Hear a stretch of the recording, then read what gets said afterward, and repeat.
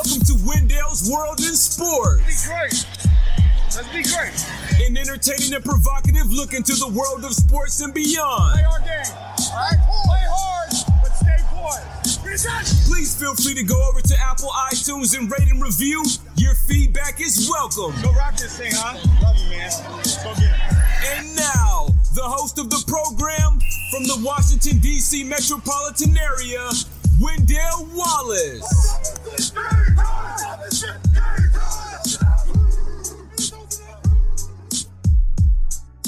And welcome to Wendell's World in Sports. I'm your host, Wendell Wallace. So glad that you can be with us. A lot of things to discuss today in the world of sports. I am back. Sorry for the week off. Was in Mesquite trying to change the lives of the children, but now I am back ready to rock and roll about what's going down, what's happening in the world of sports. Super Bowl 54 and the NFL season is now in the books. It is now over. I am glad that it is over. I have exhausted myself on football. I need a little bit of a break. It's nice to have my weekends back, all of those type of things.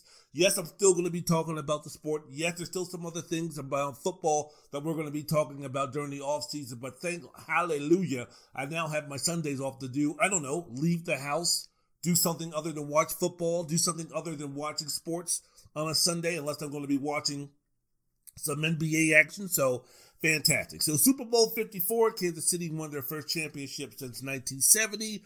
Patrick Mahomes, Mahome, led the Chiefs to 21 straight points in the final 6 minutes and 13 seconds of the game for a 31-20 victory over the San Francisco 49ers last Sunday. Kansas City now becomes the first team in NFL history to win three, not one, not two, but three games in a single postseason where they trailed by 10 points, 10 or more points. Remember, in the divisional round, they trailed the Houston Texans 24-0, and everybody was sitting there talking about, oh boy, Andy Reid and the underachieving Kansas City Chiefs, here we go again. Well, they blew them out very quickly, and then in the conference championships, they were down to Tennessee 17-7. Oh boy, the miracle season, the Cinderella Tennessee Titans are going to be moving on to the Super Bowl. Not so fast. Tennessee faltered under the offensive acumen and the devastation, which is the Patrick Mahomes-led Kansas City offense. So they were done. And then in the Super Bowl, down 20-10. Oh boy, San Francisco, this, that, and the other. No, sorry. Kansas City came back and won the game. Can we now say that Patrick Mahomes is the unquestioned leader of the new school of the quarterbacks? If you're speaking about guys like Sam Darnold and Deshaun Watson and Baker Mayfield and Josh Allen and Lamar Jackson and all of these young cats coming into the league, can we now say that without question Patrick Mahomes is the guy? No. In fact, let's say this, man. Let's even move it fast forward. After this victory, after now Mahomes winning his first Super Bowl championship, the big game that he won, can we now say that Patrick Mahomes is the face of the league? He is what the NFL is going to be throwing in front of people's faces who are trying to get acclimated to the game, who are trying to learn the game, who are trying to come back to the game. Maybe they went away because of the Colin Kaepernick situation. Maybe they were turned off because of CTE. Maybe Roger Goodell did something or said something that pissed off a lot of people or pissed you off in terms of not having you become a football fan again. Is the rise, the ascension, and now the conquering hero, which is now Patrick Mahomes in terms of his spot being at the top of the heap, shall we say, if I can use that cliche, of being the face of the league. Is this the guy now that's going to bring you back to wanting to watch football? The casual NFL fan back to now being a passionate football fan. I know gambling has something to do with it. I know fantasy football has something to do with it, but players play a large part.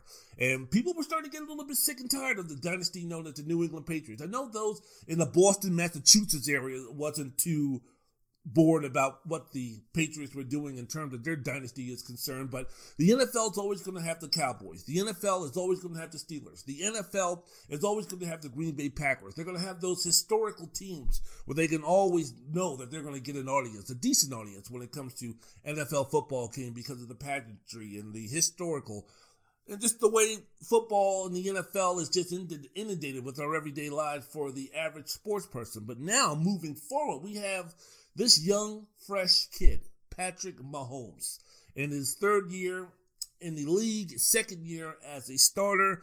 Forget Drew Brees. Forget Tom Brady. Forget Ben Roethlisberger. Forget all those guys, man. Forget Aaron Rodgers. Forget all those guys that were the creme de la creme when it came to the NFL and the quarterback position, the most glamorous position, not maybe in just football, but also in sports.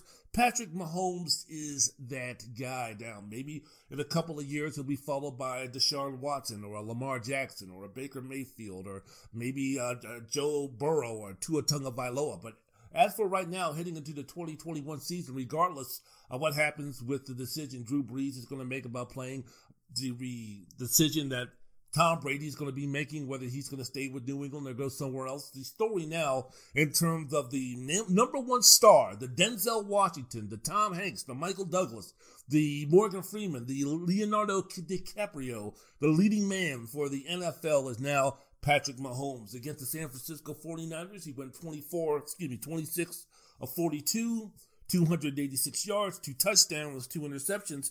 And it's interesting because, man, didn't you remember Lamar Jackson in the loss to the Tennessee Titans?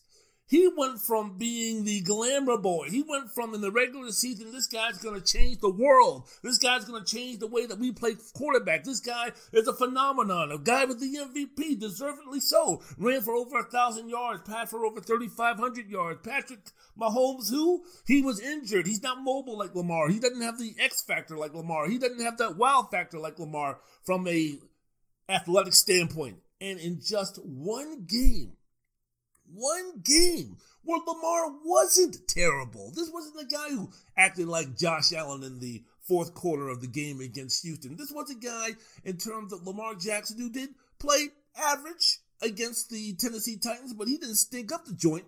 Guess what happened? You heard it all on Twitter. Now there's the new fodder. There's the new conversation points. Oh, well, Lamar Jackson. And now you know why he was drafted late in the first round. Oh, that Lamar Jackson, maybe he is a Cordell Stewart type in terms of he doesn't need to be a quarterback full-time. And running quarterback can't make it in the league. And he'll never make it during playoff time. One game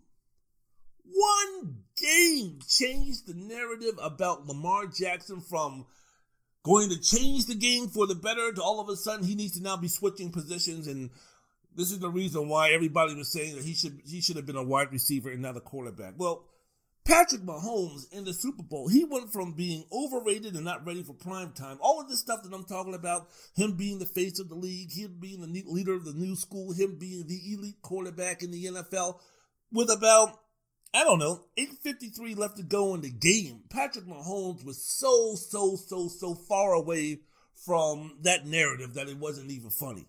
He went from being the most overrated, not ready for prime player this season to the new face of the league. 9 minutes of game time. 9 minutes of game time in the fourth quarter is all it took. Because with 8:53 left to go in the game, San Francisco was winning 20-10. Mahomes was 18 for 29, 172 yards. He threw no touchdowns. He had 2 bad interceptions. One to Tyreek Hill, threw it behind him. That was intercepted. Then he made a bad read, which was an interception. And it was like, uh-oh, here we go. Jimmy Garoppolo, of all people, through 3 quarters is outplaying the chosen one. Well, they went to that fourth quarter, and they got down to that 3rd and 15 with 7:13 left to go in the fourth quarter, with the Chiefs losing 20-10.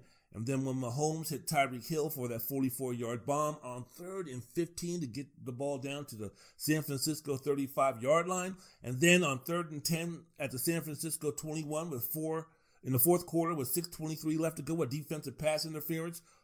Face guarding brought the ball down to the 1-yard line. And then on 3rd and goal, Mahomes hit Travis Kelce to bring the lead to 20-17. You said, here we go. Here we go. The San Francisco 49ers did a great job in bottling up Mahomes for most of the game. He didn't have any electrifying plays. He didn't have any dropping plays. A lot of his passes, a lot of his completions through 3.5 quarters were mainly of the check down variety. The San Francisco 49ers were holding the Kansas City Chiefs and Patrick Mahomes in check until that 3rd down and 15 play in the fourth quarter with 7:13 left to go. And with that touchdown by Travis Kelce made the score 20-17, you said, here we go. Here we go. So San Francisco went 3-0. It took a minute and three off the clock. After a 5-yard run, San Francisco had 2 incomplete passes. I'll talk about that a little bit later when people are talking about Kyle Shanahan can't get it done and he's a choker and all these other things. I'll give you my thoughts and comments about that a little bit later on in the podcast. But Kansas City got the ball back. The key play to the winning scoring drive was on that 2nd and 7 ball at the San Francisco 48, 3:44 left to go in the fourth quarter. Mahomes passed to Sammy Watkins for 38 yards, bringing the ball down to the San Francisco 10. And you knew that at the very least that the 49ers and the Kansas City Chiefs were going to be tied at 20, at the very least. And there was also a situation then when that pass was completed on Richard Sherman, of all people. So when Watkins caught that ball, ran out of bounds at the 10-yard line, now you're starting to think to yourself, okay, is Kansas City going to score too quickly for their own good and have San Francisco and Jimmy Garoppolo have plenty of time, 2-minute warning, full complement of timeouts to get the ball in the scoring position and the scoring touchdown? If they score with decent enough time for San Francisco to do something, it's not like San Francisco can milk the clock to kick a field goal. They're going to have to score a touchdown. So that was the thought process going on right there. At the very least, for Kansas City, we're going to have a tie football game. At the very best, we're going to have Kansas City lead this game, but still have some time for Garoppolo and San Francisco to try to do some things. So with 2:44 left to go in the game, 3rd down and goal at the San Francisco 5, Damian Williams, who what many people thought should have been the game's MVP. Whatever, man. You know you're going to give it to the quarterback. You know in a situation like this,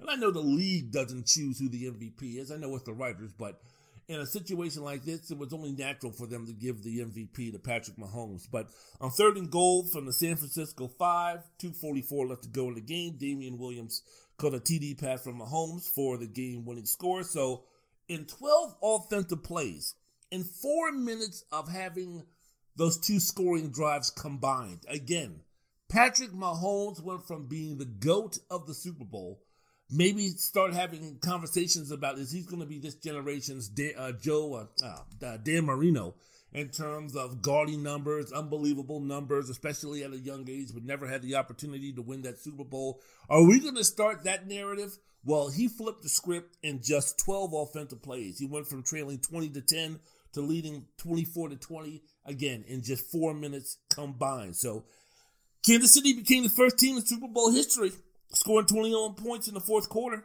on offense and finished the season 5-0 when they were trailing by double digits. There you go. Your world champion, San Francisco 49ers. Nope. It is the Kansas City Chiefs. Here on Wendell's World in Sports, I'm your host, Wendell Wallace. You know one thing? I'm very happy for Andy Reid. I really am. I always like to say that, and when I talk about Andy Reid and when I talk about his career accomplishments, I almost kind of like to draw the similarities between him and Hank Aaron. And I'll tell you the reason why. I'm telling you the reason why I'm saying Hank Aaron, the second leading home run hitter in baseball. Sorry, guys, Barry Bonds is the first. Sorry! But also the fact that, Hank Aaron, one of the greatest baseball players of all time. But the reason why I'm comparing him to Andy Reid, or the reason why I say that I first thought about Andy Reid or Hank Aaron when they were talking about the accomplishments of Andy Reid in his career, there was really nothing that stuck out in terms of Andy Reid. He won his first Super Bowl in his 21st year of being an NFL head coach. He won 222 games in the regular season and playoffs. He's won 60% of the games that he's coached. But here's what the thing that blew me away. Those 222 games won, including regular season and the playoffs, that's 6 all time.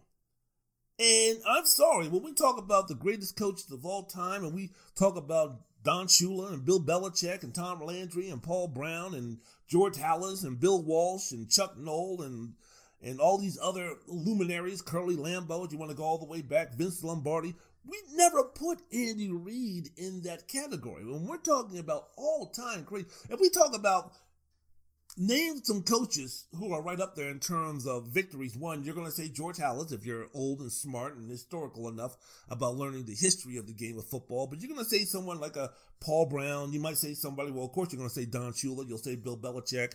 You'll probably say something like a Bill Walsh or a Tom Landry. But I doubt that if you named 10, 12, 15 coaches, Andy Reid wouldn't be one of them.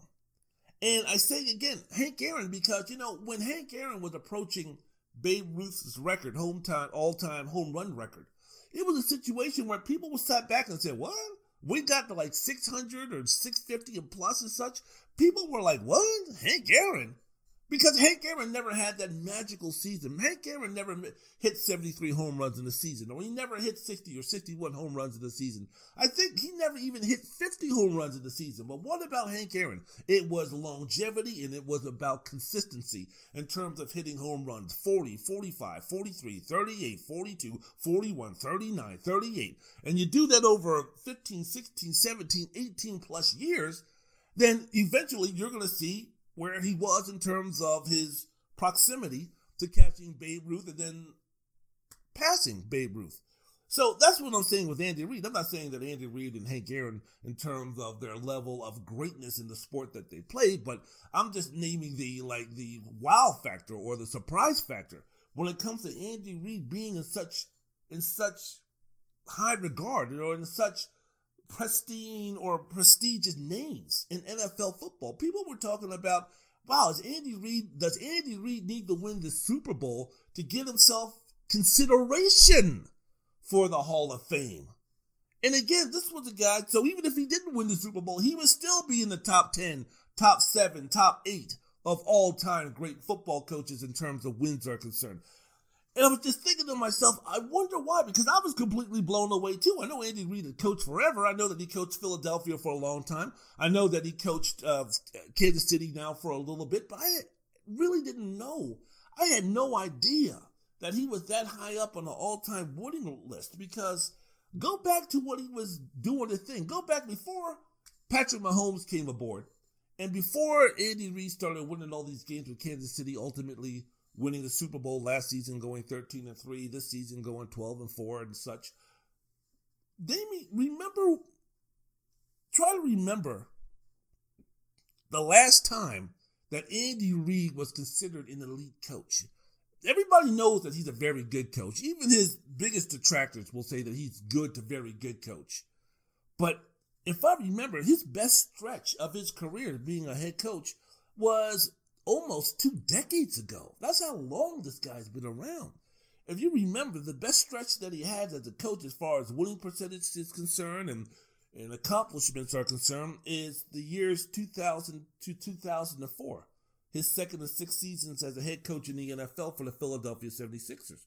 During that span, he went 59-21. He won 74% of their games. And especially that he was in 3 consecutive NFC championship games in the Super Bowl.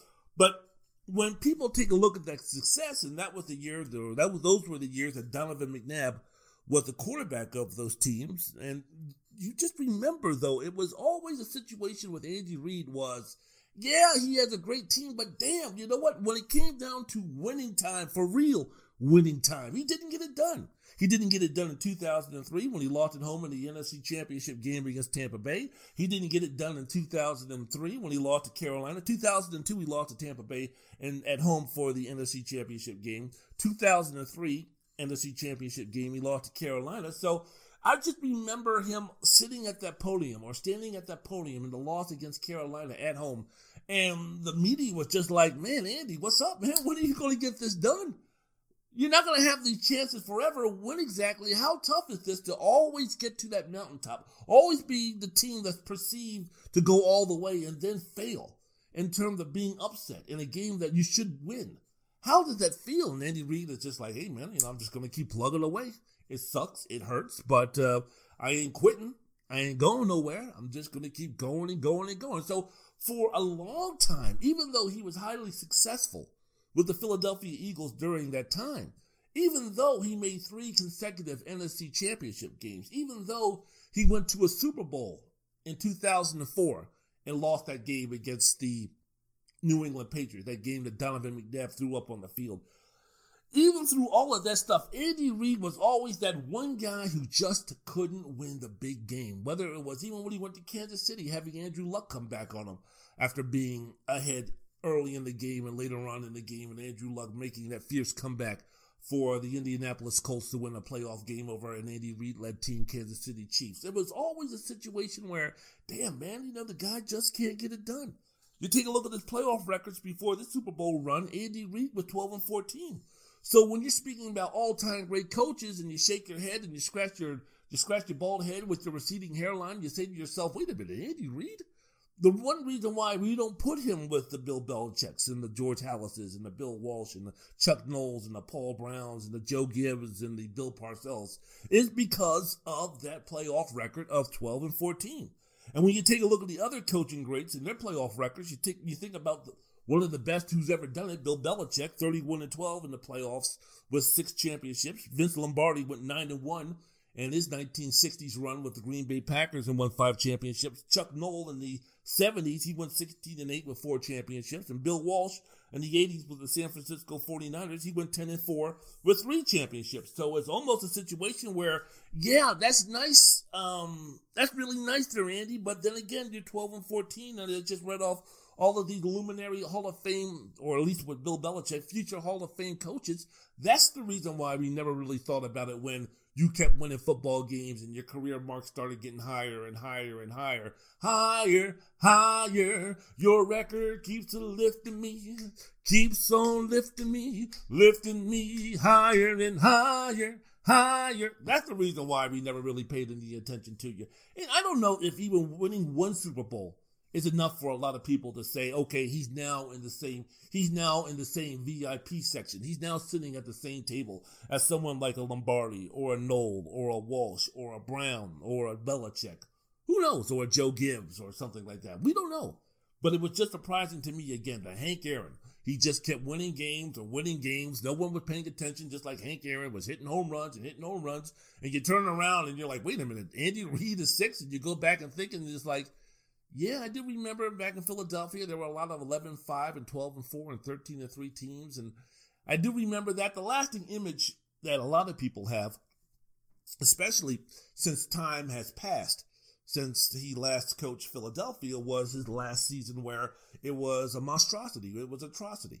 People were booing, and did Andy Reid lose a team? Yes, he did, and it was embarrassing, and it was horrible. And so that's from the Philadelphia era. A lot of people who may not be Philadelphia fans, that's kind of like what we remember most about Andy Reid, especially if you're a certain age. Again, he had his best run as the head coach with the Eagles from 2000 to 2004. So we're talking about 20 years ago. So if you're a guy who's 28, 29, 30 years old, who's a football fan, and you don't remember too fondly or too vividly about Andy Reid and what he was doing when he was at his best as a coach in Philadelphia. So very interesting. He turned Michael Vick's career around. Donovan McNabb had his best years with Andy Reid and such. So you knew that he always got a lot out of the quarterback position. But what he's done with Mahomes is stellar. No one expected this when Andy Reid drafted Patrick Mahomes. Nobody. I don't care who you were. If anybody had an inkling that Patrick Mahomes was going to be half as good as he already is, you think the Chicago Bears would have made foolish trades to move up one spot to draft Mitchell Trubisky? Well, it's the Bears, so that question is to be determined. Who knows? But most competent organizations and front offices and decision makers, as far as players are concerned, if they had an inkling that Patrick Mahomes was going to be 50% of what he was and what he's been shown as an NFL football so far, that they would have made him a high first-round pick. So nobody expected this. Everybody was sitting there talking about, with Andy Reid, he's going to have a shot to be real good.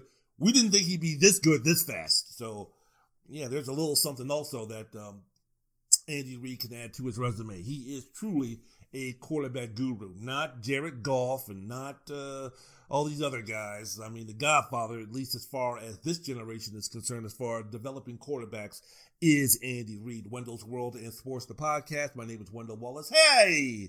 Hello! How you doing? Good to be with you. Talking about Kansas City's victory over the San Francisco 49ers, 31-20, in an exciting, at least for the last, 8-9 minutes?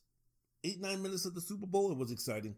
Don't know about the first 3 quarters or such. I had no rooting interest, really. Well, you know what? I kind of did have a rooting interest. I mean, I wanted the Washington football team to be there, but we know that's not going to happen. And I was just glad that the Dallas Cowboys weren't there, because with Jerry Jones as their owner and Jason Garrett as their coach, and the chemistry that everything was swirling around the Cowboys organization, you knew that was not going to be happening. So my Washington Snyderskins are not going to be in the Super Bowl and the Dallas Cowboys are not going to be in the Super Bowl, then that means I don't have a team to root for or against. But I was even happier speaking about that in terms of teams that I wanted to win. I was really happy for Eric Bieniemy, the offensive coordinator for the Kansas City Chiefs, a guy who should be a head coach somewhere.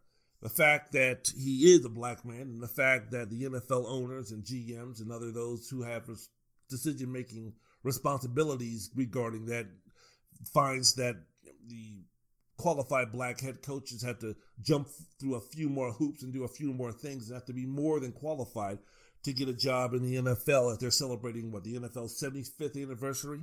And we see with the hiring practices over the past 5, 6, 10, 12, 50, 75 years, how inept, how incompetent, how embarrassing the NFL has been when it comes to not just hiring black coaches, but also hiring black executives. It's just terrible. But Eric Bieniemy should be a head coach somewhere in the NFL. You take a look at the latest rounds in the past future, or, lately, the past couple of years, of offensive coordinators who have gotten jobs. And the fact that, this guy from the Jared Goff tree, so the head coach for Cincinnati, or this guy in college set these wonderful passing yards, Cliff Kingsbury. So he has a quirky, outside-the-box, nuanced type of offense that might be able to work in the NFL. We'll draft in the quarterback that knows it better than any other position, any other prospect that's going to be coming up for the draft, and Kyler Murray, and let's put him in there and see what happens. So these white offensive coordinators and these white head coaches, and hey, if you can get a job, get a job. I'm not saying anybody needs to turn down a job because they're sitting there going, I really appreciate you giving me the opportunity to coach one of the 32 teams in the NFL. I mean, not too many people. There's a small number of people who get those opportunities. So I don't care who you are. I don't care if you're the biggest racist in town. If you're the white guy who gets the opportunity to coach a football team, whether it be a dysfunctional, inept, incompetent organization like the Cleveland Browns or the Detroit Lions or the New York Jets or the Washington Dumbskins, if you get that opportunity to coach that team, the Dallas Cowboys, whatever, man, you take that job and you don't apologize for nobody. You know what? If I need to use my white privilege to get that job to keep Eric Bieniemy down and being the offensive coordinator at Kansas City, so be it. I don't care. You'd be a fool and a half. I'd be the first one to tell you, you'd be a fool and a half to sit there and go, well, you know what? I really do want the job, but I just think there's too many white head coaches and not enough black guys getting a fair chance. So I know that it's coming down between me and this black head coach to get a job. So you know what? I'm going to step aside, and for the good of the game and for the good of society and for the good of the movement and for good of everything else, I'm going to have this black quarterback or this black offensive coordinator or this black special teams coach, defensive coordinator, whatever, become the new head coach of this team. You would be an absolute fool. So this is not directed. So I'm not using venom here, but my anger and distrust is not geared for the white men who take this job. Take it.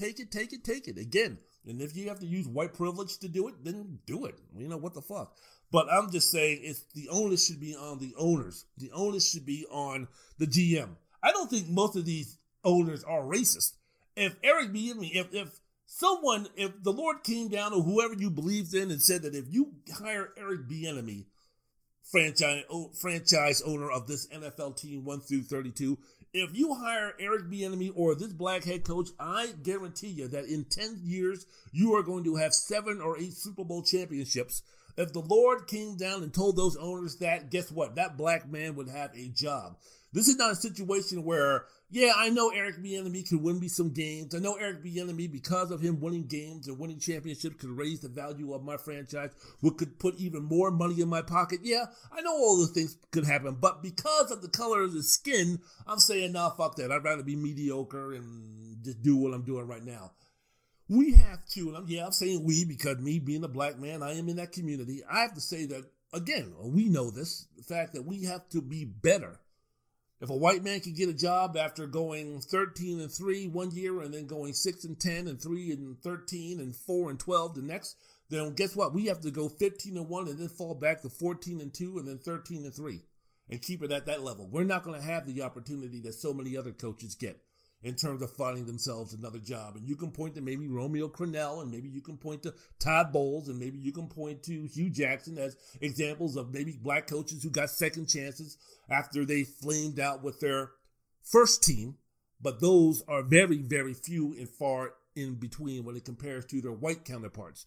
And I hear this nonsense about, well, you need to have an offensive coordinator to be, after the Sean McVay explosion with the Los Angeles Rams last season, where he took this guy, McVay, what was he, about 17 years old? Did he get his driver's license yet? Did his parents have to drive him to the game because he was so damn young? But basically it was, we need to pluck every offensive guy from the Sean McVay tree because we need some of that magic. We need in that organization what he's got. So they went out in Cincinnati, got somebody, and a couple of other organizations got somebody. The Green Bay Packers went out and got somebody as far as the Sean McVay tree, and some other coaches who benefited from being with Sean McVay. I think if anybody had a cup of coffee last hiring season with Sean McVay, they got themselves an interview for a position, for a head coaching position. But there always seems to be some roadblock.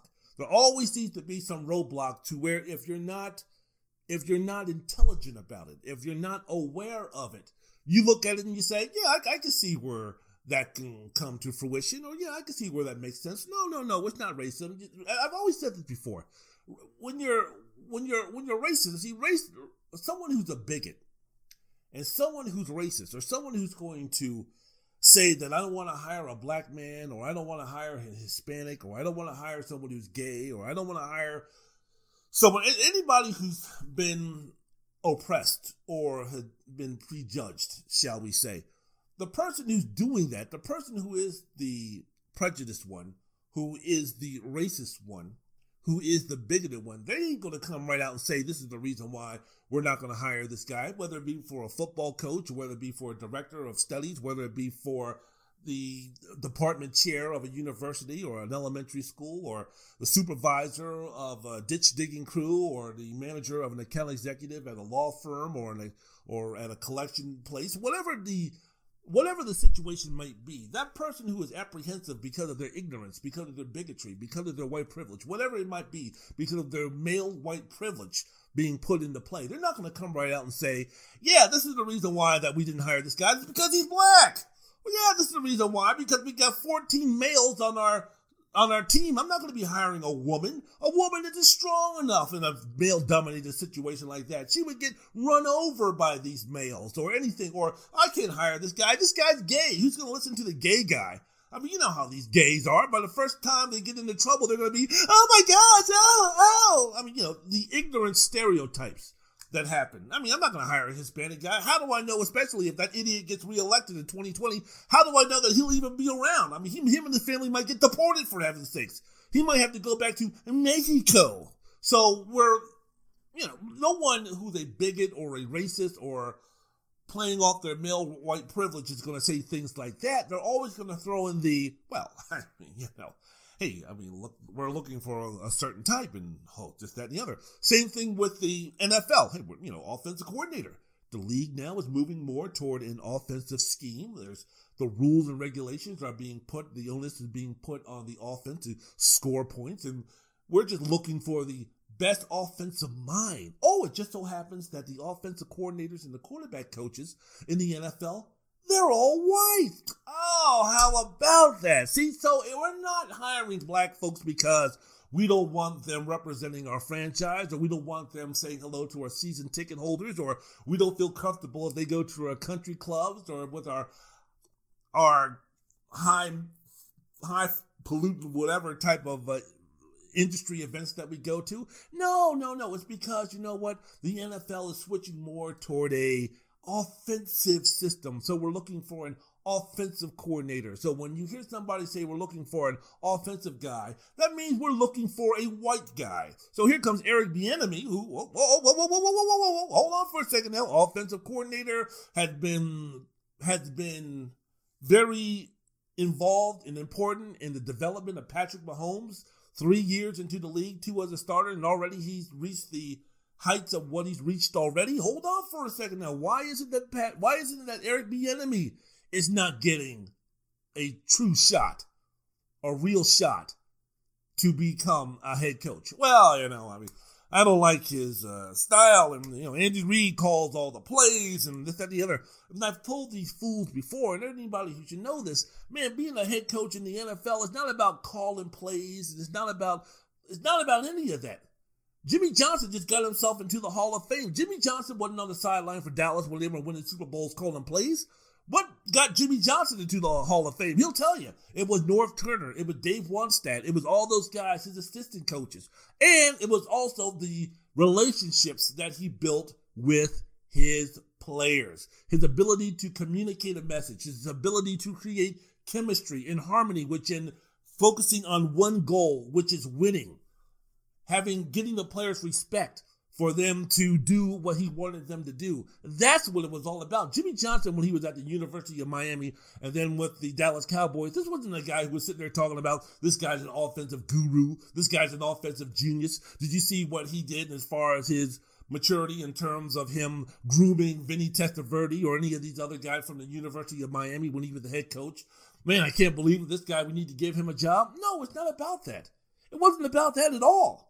Again, it's about communications. It's about earning respect. It's about commanding respect. Eric Bieniemy checks off all of those boxes. And by the way, he's also a damn good coordinator. He's also a damn good guy if the need be that he needs to take over as far as being an offensive play caller or devoting more time. When you're a head coach of a football team, you're not sitting there devising plays and game plans for the most part. That's why you have an offensive coordinator. But in this situation, if need be, then Eric Bieniemy can do that, and he's shown that. But his leadership skills, if you want to ask Andy Reid, if you want to ask Patrick Mahomes, if you want to ask any of the Kansas City Chiefs players, his leadership qualities are off the charts. And the fact that he cannot get himself a head coaching position when the owners don't have the blanket or the shield of saying, hey, we're looking for an offensive guy. So it's a joke. It's a horrible thing. Eric Bieniemy and Patrick Mahomes, they were the first black offensive coordinator quarterback combo to win a championship. But, this is not going to be the first time that a qualified black head coach is going to be passed over for a job. Jim Caldwell can't get himself a job. Now, Jim Caldwell came down. I believe Jim Caldwell is going to take a leave of absence for a year because of personal illness with the Miami Dolphins. That's where he last was. But Jim Caldwell should be a coach by now. The fact that the Detroit Lions fired him after a 9-7 season, and they still have Matt Patricia after head coach within 3 seasons. He's won 9 games combined.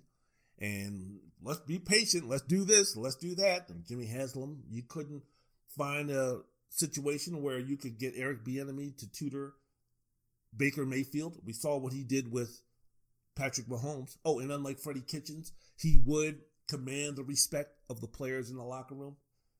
So, all right, well, that's the way it goes in the NFL. But yeah, man, it was a pretty good game. Enjoyed it, watched it, ate while I was watching, relaxed. But the Kansas City Chiefs, Super Bowl 54, your NFL 2019 champions.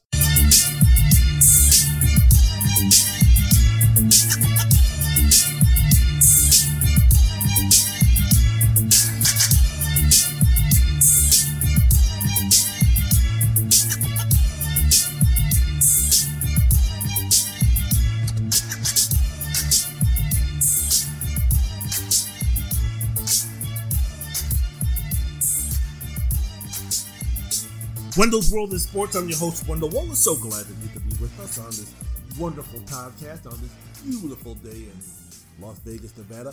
So, just wanted to put the Super Bowl 54 to bed. Kansas City over San Francisco 31-20. And of course, when we're speaking about a big game like this in any sport, the question most asked after a game like that, a championship game, a championship series, whatever, is did the Chiefs win the game or did the 49ers lose it? Or did this team win the game or did this team lose the game? And the answer is always the same. It's a little bit of this, a little bit of that. You can get with this or you can get with that. Cowboys good, Washington whack. But no, I mean, the answer is always a little bit of both. But I think the majority of the reason why it was about Kansas City winning the football game. I don't think this was a situation where San Francisco blew it. I mean, you have to give credit. Whenever a team loses a lead or loses a series, we always talk about, well, what did this team do to lose? Well, why don't we just sometimes concentrate on, well, what did this team do to win? And we can point back to, well, they should have done this when they should have done that. They should have said tomato when they should have said tomato. They should have not called the whole thing off. I mean, we always go back and second guess. But a lot of times it's just a situation where one team made a play and the other team didn't. It had nothing to do with a team choking. It had nothing to do with a team getting tight. It had nothing to do with a coach not knowing what he was doing. It had nothing to do with all of a sudden now these players can't play, whatever sport we're talking about. Sometimes it's just fuck it, man. The other team made the play and the other team didn't. And I think that's what the situation was with the Super Bowl between Kansas City and San Francisco, especially if you take a look at the propensity of Kansas City to come back. They were 5-0 this season when trailing in double digits. What, did the other team give them the game too? Did the other team get lucky? Did the other team just decide to choke? No, I mean, one team had Patrick Mahomes and an unbelievable offense. In a couple of weeks, I'm going to be watching the heavyweight title fight between Deontay Wilder and Tyson Fury. And Deontay Wilder is a guy who fights. He's just looking for one shot.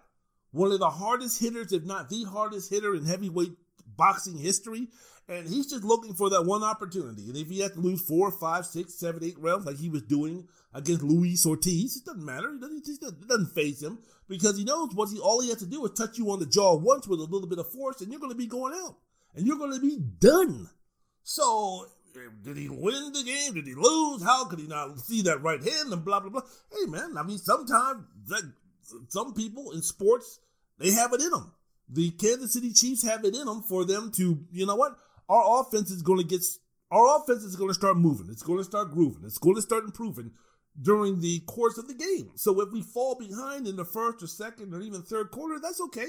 This wasn't a situation like it was a few years ago against the Super Bowl where Atlanta was up 28-3 in the third quarter against the New England Patriots. It was still a 2-possession game going into the fourth quarter, a 2-possession game against Patrick Mahomes and the Kansas City Chiefs. I don't give a damn how good your defense is. That's not a situation where if you lose, it's a situation where you can say, oh, well, obviously, because they had a 20-10 lead halfway through the fourth quarter, obviously, San Francisco choked. Or obviously, Jimmy Garoppolo isn't ready for primetime. Or obviously, Kyle Shanahan can't get it done. No.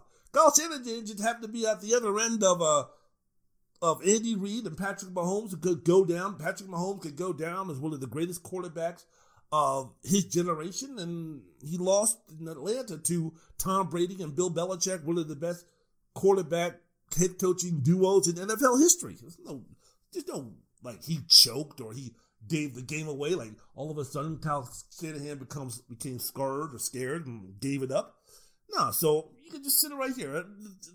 The reason for the San Francisco 49ers for losing, and I know people, again, are going to point to Kyle Shanahan, another Super Bowl loss where he's going to receive the lion's share of the blame, just like he did as the offensive coordinator for the Atlanta Falcons.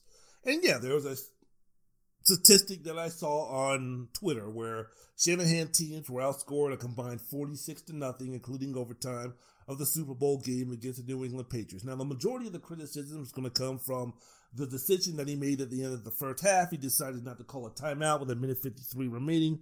The game was tied 10-10 after the Chiefs had a 4th and 13. You even saw the highlights of John Lynch, or you saw the camera panning up to John Lynch, who was sitting there going, timeout, timeout, timeout. They allowed the Chiefs to move the ball or to run the clock down to 59 seconds left in the half. And by all intent and purposes, Shanahan was going to just have the 49ers run out the clock, but they got themselves in a position to where they had the opportunity to maybe put some points on the board. An offensive pass interference call on George Kittle negated a long pass that would have gave them prime field goal position with 14 seconds left to go in a half. And I'm just going to stop and talk about this just for a quick second, where people are debating whether that was offensive pass interference or not. You know, the thing is that you could take 20 calls of pass interference in the NFL this season, and that are similar to the call that was the play by Kittle that was called pass interference. You could take 20 plays very, very similar to that in the NFL this season.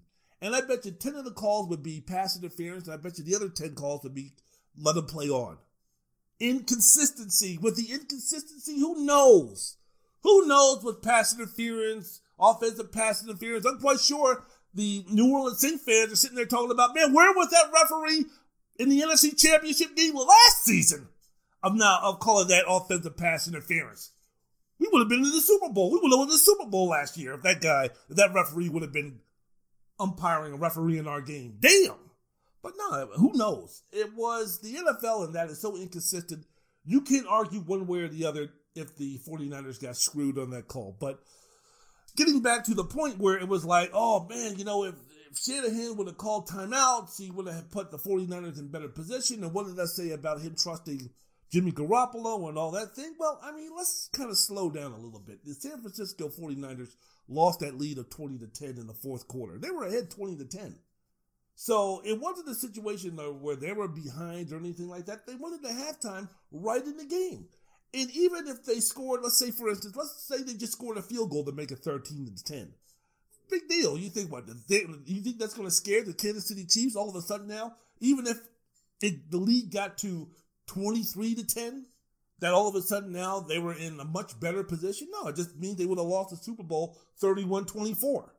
So you can't say a team lost or greatly diminished its chances of winning the football game because of its decision that was made in the first half of a tie football game. I'm not buying that. I'm not going for it. And I can see the rationale of Kyle Shanahan. It's like, look, you know what? I mean, it was a situation where, hey, we didn't want to give Kansas City ball back with some time left. They all had all their timeouts. We didn't want to give them an opportunity to go ahead and score and have them go into halftime with the lead. We were happy. We were content going to the halftime with the lead of, not the lead, but being content with going in tied.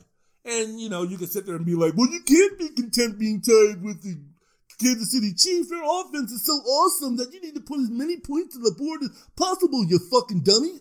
I don't.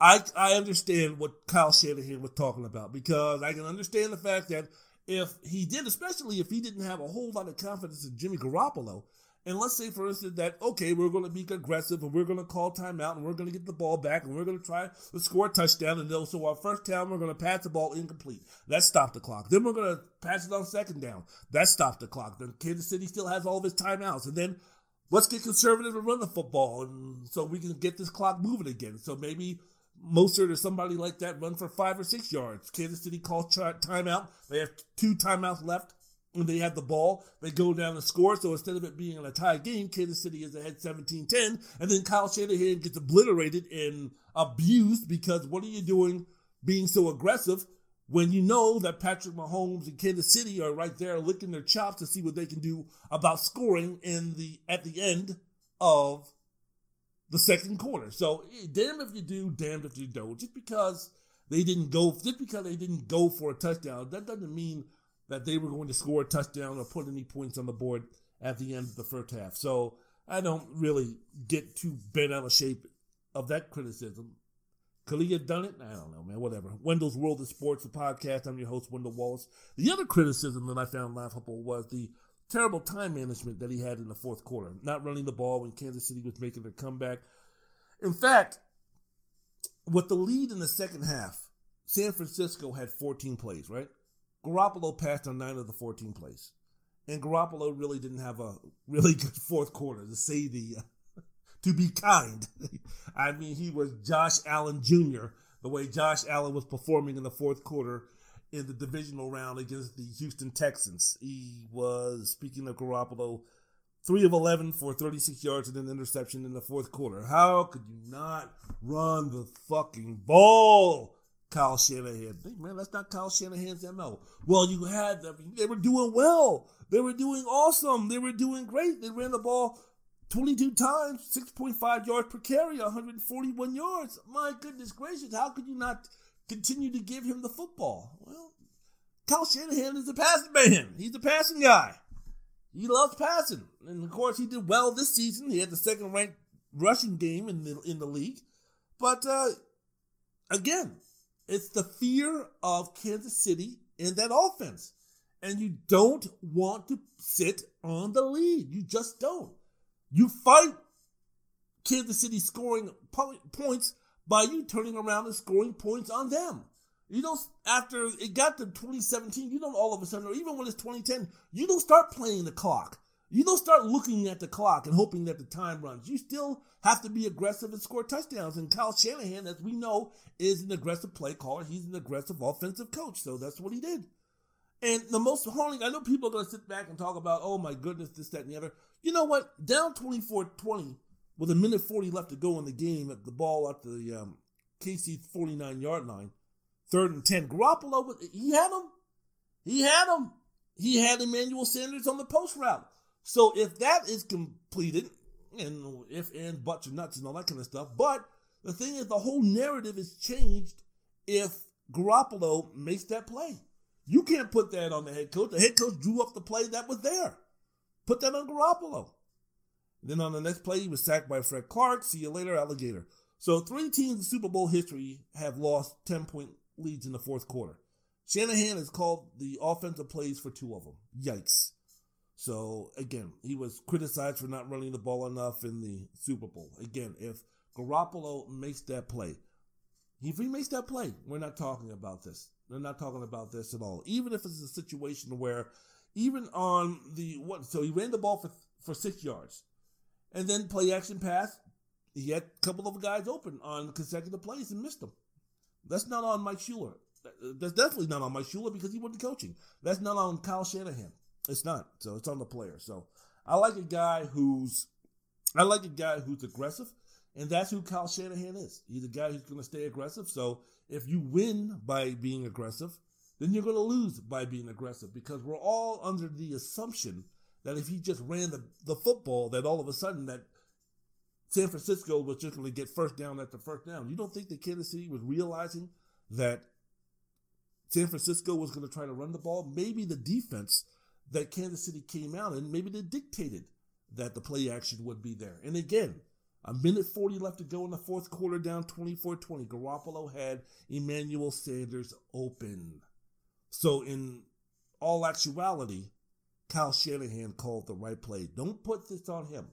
And please, as a guy who has churned through, as a guy who's been a fan of the Washington Deadskins, Dumbskins, No Direction Skins, hey, if you clowns want to go ahead and fire Kyle Shanahan, we'll take him back. We will take him back. Ooh, baby, we want him back. Not Ron Rivera. We want Kyle back. Ooh. We want Kyle back. At least I do. So, yeah, man, you can go ahead. San Francisco, don't be sitting there talking about Kyle Shanahan should have done this, Kyle Shanahan should have done that. It's a team game. Let's give credit where credit is due. The reason why the Kansas City Chiefs won this game, it was because of Kansas City winning it, not because of San Francisco losing it.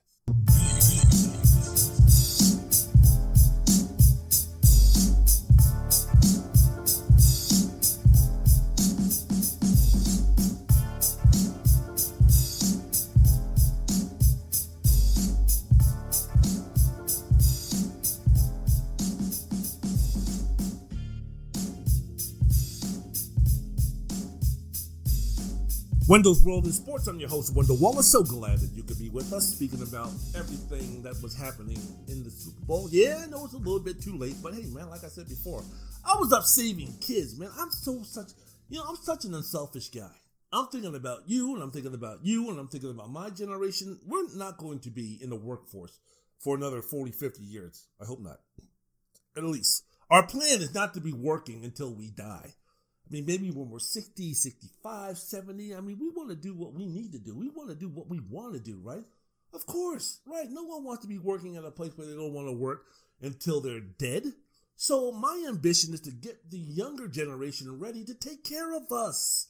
So that's what I was doing all last week. I was up in Mesquite in the hotel room, devising, planning, seeing what I could do to better the younger generation. So when I hit to be 60 and 65 and 70 and 75 and such, I can sit back and relax knowing the students that I taught, the students that I gave lessons to, the students who I educated, I gave them the foundation where I could sit back, relax, whether it be in Albany, Maryland, at Leisure World, and kicking back and counting my money and doing whatever, and just saying I feel good. I feel good. So yeah, man. So my conversation about the Super Bowl might be a little bit late, but come on, give me a little props, huh? It's been good so far. Haven't you enjoyed it? I have. How about you? You? Wendell's World of Sports. I'm your host, Wendell Wallace. Hey, man, did you see the Super Bowl halftime show? Normally, I'm not one of those guys. Normally, I'm not really a big halftime guy. Of all the Super Bowls that I've watched now, I think it's going on. I started watching Super Bowls in 1976, the Minnesota Vikings and the Oakland Raiders. And I think I've only maybe missed at the very most two. I know I missed the second Buffalo Dallas Super Bowl for reasons that I explained in the last podcast. Go check it out. But normally, when it comes to the halftime show, I take a break, do something else, relieve myself, whatever. When I say relieve myself, go to the bathroom, don't go there. But, there's a lot of things that I like to do just to get relaxed and get ready for the second half. So unless you're giving me something like Beyonce or Michael Jackson back in 93 or James Brown when he did his Super Bowl or Prince in 2007 or Bruno Mars, I thought that he was interesting along with Beyonce and I guess this group Coldplay or whatever that was back in 2016. I'm interested. You can get Beyonce up there with anything and I'll be interested. Sorry, Jay. But, yeah, so of course, Shakira and J-Lo. Okay, I'm interested. You got me. You got me with Shakira and J-Lo. So I tell you what, man, that performance from 43-year-old Shakira and 50-year-old J-Lo, man, that was more entertaining than the three quarters of that game, and it was more inspirational to me in my generation, man. 50 years old. J-Lo's looking that good at 50 years old. Shakira is still looking that good at 43 years old. D-A-M-N. Damn. I guess the NFL justified the relationship with Jay-Z based on the talent he acquired to perform at the Super Bowl, right? Wasn't that one of the reasons why the league and Jay-Z got together? Was because he was going to be in charge of putting together a halftime show or something like that. Well, there you go, Jay. One for one on that one. Because you've had Super Bowl performances before by Justin Timberlake and the Rolling Stones, and Bruce Springsteen, the East Street Band, Katy Perry, Missy Elliott, Lenny Kravitz, and Left Shark. Who the fuck is the Left Shark? Shania Twain, no doubt, and Sting, Destiny's Child, Bruno Mars, and the Red Hot Chili Peppers with Flea. Then you had the wardrobe malfunction with Janet Jackson and Justin Timberlake and NSYNC and Britney Spears. Somehow I missed that show. How about that? Lady Gaga in 17. I mean, they even had Tony Bennett and Patti LaBelle up there at the halftime show. So it's like they've been searching. They've been trying to get all different types of genres and they've been trying to attract all different folks across the spectrum. I mean, you're talking about Katy Perry, Missy Elliott, Lenny Kravitz, and Left Shark. You're speaking about Shania Twain, No Doubt, and Sting. You're speaking about, what are these other ones here? Bruno Mars, Red Hot Chili Peppers, Aerosmith, NSYNC, and Britney Spears. It's like, you're just trying to get everybody, ain't you? I mean, it's almost like, why don't you get some opera singer, a rapper, a heavy metal band, and reggae. I mean, it's just unbelievable. But this year's performance, I don't know, man. I super enjoyed it. I really enjoyed it. Normally, you got the kids bouncing around up there and at the halftime show, and they're up there dancing around and doing all this kind of stuff, and they're dancing to shit I don't know anything about. But this season, I tell you what, if it wasn't the best, it had to be the sexiest. Sorry, Britney. Sorry, Beyonce. Sorry, Missy Elliott. Just kidding. No, but this had to be the sexiest, man. J-Lo, 50-year-old J-Lo and 43-year-old Shakira were putting it down. And I'm sitting there thinking to myself, wait a minute, man, I'm 50 years old. What would J-Lo's up there doing? Up there hanging on that pole and doing all the things and coming out dressed like that, man? Why can't I do something like that? I'm not talking about dressed like that, but I mean, why can't I go ahead? I mean, I'm not trying to be like J-Lo in terms of swinging on poles and dancing and doing all those types of things. I'm not trying to be like Shakira up there shaking my ass and doing all that kind of stuff. I mean, ladies, would you like to see me shake my ass? Let me know. Give me some hands from all you beautiful young ladies who want to see Big Wind Dog shake his ass. You? No, you? Anybody? Well, fuck all your bitches. No, I'm joking. But no, that just like inspired me because, you know, right now I'm a fat tub of guts, man. I'm like super out of shape. I'm disgustingly fat. I am not taking off my shirt because I don't want the world to explode disgusting.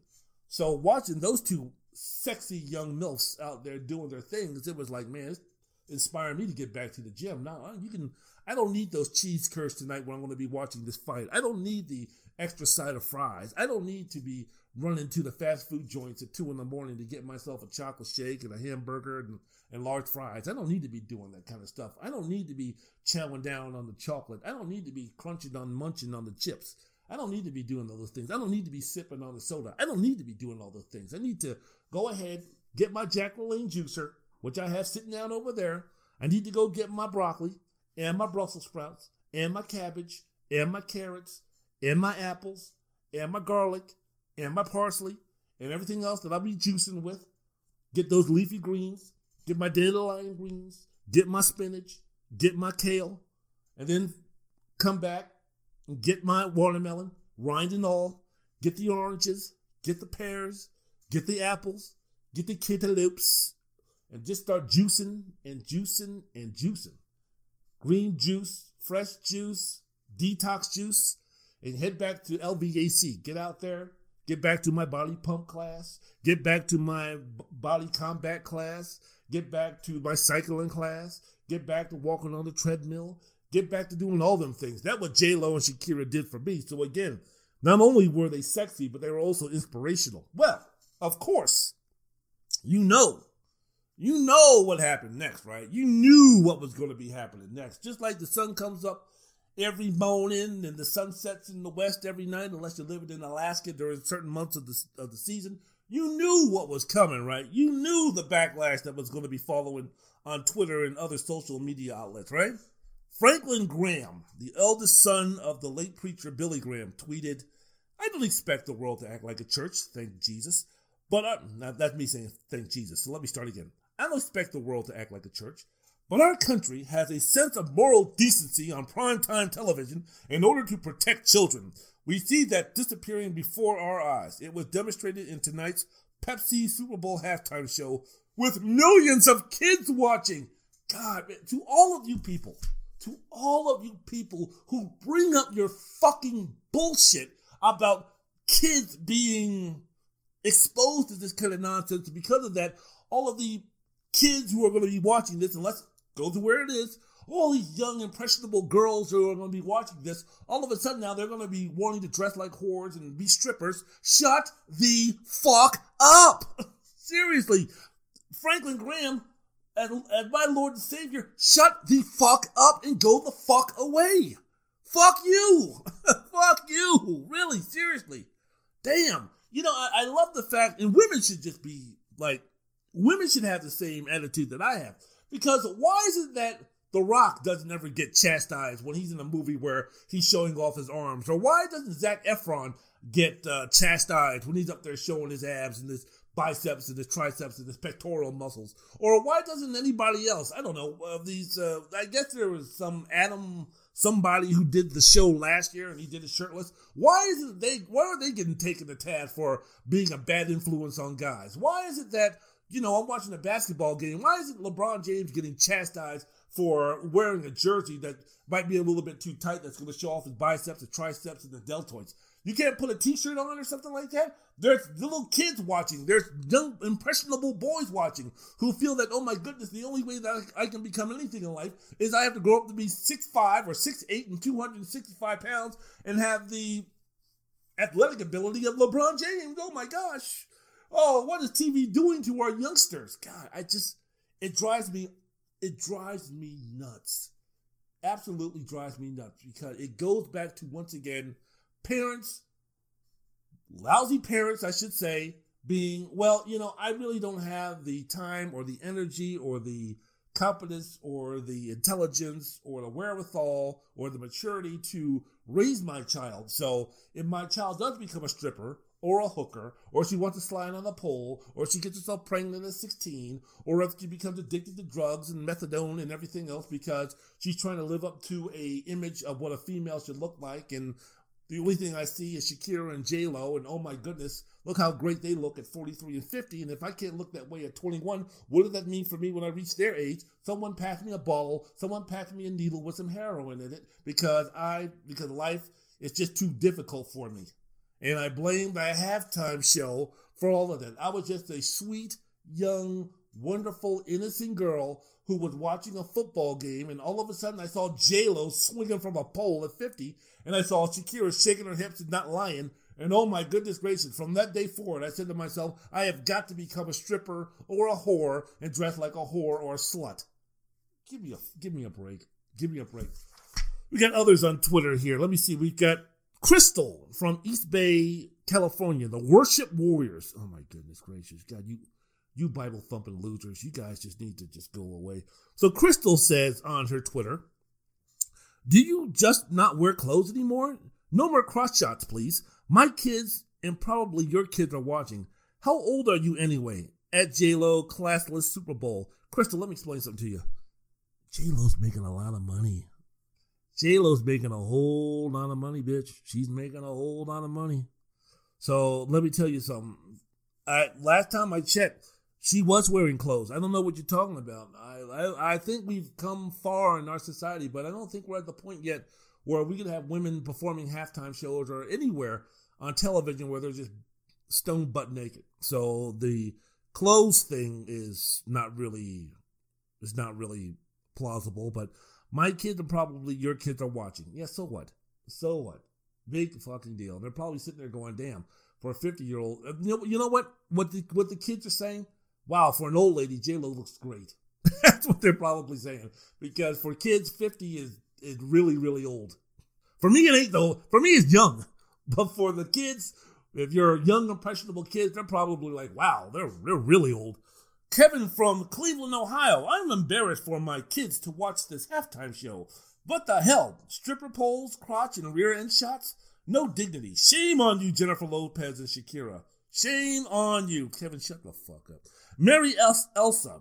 J-Lo is so beautiful, but the most vulgar halftime show. As I was sitting at party and picture 50 people, moms, dads, lots of little kids running around, had to come up with our own entertainment as not fans of crotch shots and stripper poles, low class. Man, she only went up the pole once, for heaven's sakes. It's not like she did the whole song up there. And what is wrong? What is wrong now? All of a sudden now, strippers are like supposed to be the worst human beings who ever walked the face of the earth? Hey, let me tell you something, man. I'm not one who's really interested in dating a stripper. I'm not really one interested in marrying a stripper. I mean, I would love to have fun with a stripper. I would love to, have a really nice time of rolling the sack with a stripper. I'm single, So I mean, the strippers have their place in life, but my goodness gracious, y'all are acting like, you have ISIS and then you have strippers. I mean, so the strippers. So let me tell you something. Strippers are all right. There ain't nothing. I mean, if someone wants to be a stripper, be a stripper. I don't care. Strippers make a lot more money out here in Vegas. Strippers, let me tell you something. Strippers make more money than teachers, social workers, educators, and you can sit there and bellow and howl and scream and talk about that's so wrong and that's terrible, but they make more than firefighters and police people and all that kind of stuff. So you can sit there and whine and cry and complain, and that's the reason why this world is going to hell of a handbag, because strippers make more money than teachers out here. Well, you know what? Then teachers need to... Maybe if teachers taught kids on a stripper pole, maybe they could up their ante. Maybe the fathers could come in while their children are in class with this beautiful young lady with a great body up there teaching math and history and science and English on a stripping pole. And in between the lessons, the fathers can come up and give them $1 bills, or, when the kids are sitting there and they got 5 minutes left to go before the bell rings, the teacher can turn on the music and have the parents sit there, the father sit there, and the mother sit there, and she can, give them a show or give them a lap dance or something like that. So not only would you get the benefit of having a teacher salary with the pension and the retirement fund, you could also, pick up some extra dollars from the lap dances you'd be getting from the fathers and the mothers while you were doing that. So, maybe we should start instituting stripping poles and lap dances and those type of shows for teachers. Maybe that'll make you happy. That way, teacher can say that, I make more than strippers. So ha ha, ha ha ha. So it's just, Like I said before, J-Lo and Shakira, fantastic job. And really an inspiration. I don't understand a lot of women, man. Women are just vicious toward each other. Whore, skank, classless, this, that, and the other. Men don't do that. Men don't do that with Zac Efron. At least straight men don't. I don't sit there if Zac Efron wants to... Hey, man, they want to do a Super Bowl show where Zac Efron wants to go out in a thong and... I don't know, man, shake his booty on down to the ground with a couple of folks from Chippendales, whatever. I mean, I ain't going to watch it, but I'm definitely not going to sit there and be like, oh my God, this is terrible. How could Zac Efron be doing something like that, you son of a bitch? Don't you know that children are watching? Oh my God. Men never say that bullshit. And let me tell you something let me tell you another group who doesn't say that the majority of the time. The women. If Zac Efron, I hate to keep bringing up Zac Efron, but that's the guy whose name is stuck. I don't know. Zac Efron, The Rock. I don't know, man. A bunch of other guys, who want to come out dressed, in the Chippendales outfit. If they were like the halftime show, I'm quite sure there'd be a whole lot of women sitting there talking about, yeah, don't change the channel there. Hey, man, where you going? Yeah. Woo. Hey, does the second half have to start? Yeah. Shake the body onto the ground. Woo. I mean, so, give me a break. Give me a break. We gotta these same losers who are sitting there talking about, oh my goodness gracious, J-Lo's on a stripper pole and Shakira is up there with crotch shots and everything like that. This is just the worst thing for our children and everything. Don't you fucking idiots realize that we have a person who's in the White House who said that, you know what? One of the great things about being a celebrity is I get to grab women's pussies, or the fact that I moved on her like a bitch. You do realize that we have a guy in the White House who cheated on his wife, who was pregnant at the time and was fucking a porn star. You do realize that, right? Now, hey, you know what? The opportunity to fuck Stormy Daniels, sign me up for that one. But, I'm not up here talking about morality plays either. So I love these folks in this country talking about where this country coming from, or, oh my goodness gracious, because we have people up here trying to be like strippers and hookers and all this kind of stuff. Meanwhile, we have a lying, corrupt, asshole piece of shit that's in the White House right now, who millions of voters, a lot of the women who are sitting up there talking about how classless and how horrible J-Lo and Shakira are and how terrible they are for their kids. These are the same assholes who decided that they were going to vote for an incompetent slob, a coward, a gutless piece of shit. Despite the fact that, oh yeah, I moved on her like a bitch, and hey, you know what? I can grab women's pussies and it'll be fine with me because they'll let me do it because I'm a celebrity. You had no problem voting for someone like that, right? But now you're going to have a problem up here with Shakira and J-Lo, 43 and 50, doing what they were doing at a halftime show. FUCKYOU, exclamation, exclamation, exclamation point.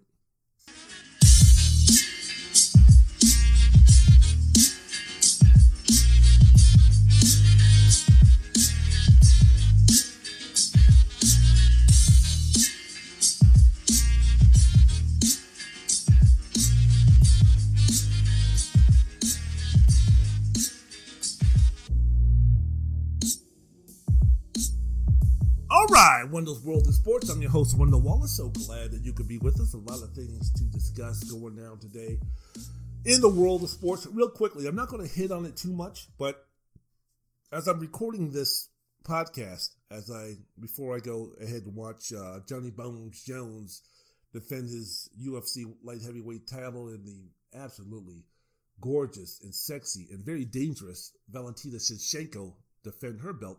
Before I go out and watch this card tonight on UFC, I'm recording this podcast. But in the background, I have on the North Carolina Duke game. And right now, Duke is losing, by 11 points. Duke right now is ranked number 7 in the country. North Carolina is like 10 and 12, 10 and 13, something like that. Wow, that's something else. But the only reason why I bring this up, and I'll probably talk about this on my next podcast Monday, is, do you remember the one, because Duke has lost 3 games. I know they lost 2 in conference. Who was the one team that beat Duke this year? The one non-conference team that beat Duke. Do you remember? Do you? I think it was Stephen F. Austin. Off the top of my mind, I don't remember. I do remember, though, people like losing their mind over it. I remember people just like, oh, I can't, this Stephen F. Austin, this is unbelievable. I can't, and I was sitting there at the time, and I said this on the podcast. I said, believe me, man, in about 2 or 3 months, no one's going to know, no one's going to care. I mean, Stephen F. Austin, whatever. This doesn't affect Duke at all. Big fucking deal. Duke right now is ranked number 7 in the country. And again, if I didn't mention Stephen F. Austin, and I'm not even sure that's the team, I'm guessing, if I had to guess, that would be the team. But do you remember? Before I even brought this up, if I said, what were the 3 losses of Duke this year? Or what were the 1 non-conference loss that they had this year? Would you remember who that team was? Do you remember how they lost? Even if you're a pretty good college basketball fan, right? Do you even remember that game or anything about that game? No, of course not. So at the time, like I said, it was like, that was nice for college basketball, gave them the platform a little bit to shine above the NFL and some other things, but in the total relevance of the season, it is completely irrelevant. It has no meaning whatsoever. When everything is said and done, that game, that loss that Duke had means absolutely nothing. But I'll talk more about what's going down in college basketball on my next podcast, especially with my Georgetown Hoyas. Ooh, what a win today over DePaul. What a win today over DePaul. No Matt McClung over year 7 went down. Yeah, I had friends of mine talking about Coach Ewing this, Ewing that. The man can coach, and those guys play hard for him. Those guys will run through a wall for that coach. And that's about, 60%. You can ask any coach right there. Getting players to buy in and believe and play as hard as they can for you as a coach, that's about 65% of your, about 65% of your success right there. I mean, the rest is hard, but getting them to play as hard and buying in 100%, that's great coaching, that's great leadership, and that's what Patrick Ewing and the Georgetown Hoyas coach has. Wendell's World in Sports. I'm your host, Wendell Wallace. So glad that you can be with us. Moving on to the NFL offseason, the important dates as I'm taking a look. February 24th to March 2nd, the NFL Scouting Combine taking place in Indianapolis. A new schedule, of course, which is going to feature 3 primetime networks because, after all, I mean, hey, you've got the XFL and you've got college basketball and you've got hockey and you've got the NBA, right? You don't think that the highest rating as far as sports is concerned is going to be that NFL Combine? Yes, yes, yes. March 16th through the 18th, teams can begin negotiating contracts with pending unrestricted free agents. So ESPN's ranking of the top 50 players, you've got Tom Brady, Drew Brees, Phillip Rivers, Ryan Tannehill, Dak Prescott, Jameis Winston, just taking a look and thinking about the quarterback. So that's going to be in play. Then April 23rd to the 25th from the Bellagio Fountains in Las Vegas, Las Vegas. Players will ride a boat to the end of the red carpet among the Bellagio's Hotel Fame Foundation because that's when the draft is going to be. Should be interesting. As you know, we have a stadium off the I-15 headed down toward Russell Road, and it's just past Tropicana Avenue where the hookers like to walk up and down the streets late at night and try to make their rent money. But in between that and Russell Road, heading over to the 215 headed toward Henderson, they're building that stadium, and it's looking good. It's coming along really well. The Raiders are supposed to be playing their next season, so they're going to have the draft and in Vegas. So very good. We appreciate that from a resident here. We love it. Bring it on down. Bring them on down. Put that money back into the community. Enjoy it. August 6th, the annual Hall of Fame game will be held at Canton, Ohio, with participants to be announced later this season. So basically, we've got before they start hitting people and this, that, and the other again, we've got 7 months, something like that. So we've got another 200 plus days. Oh my goodness, how am I going to survive without the NFL? You got the XFL, right? My boy Vinnie Mac, Landry Jones at the quarterback. Come on now. Like I said before, man, and they're talking about a 17-game season.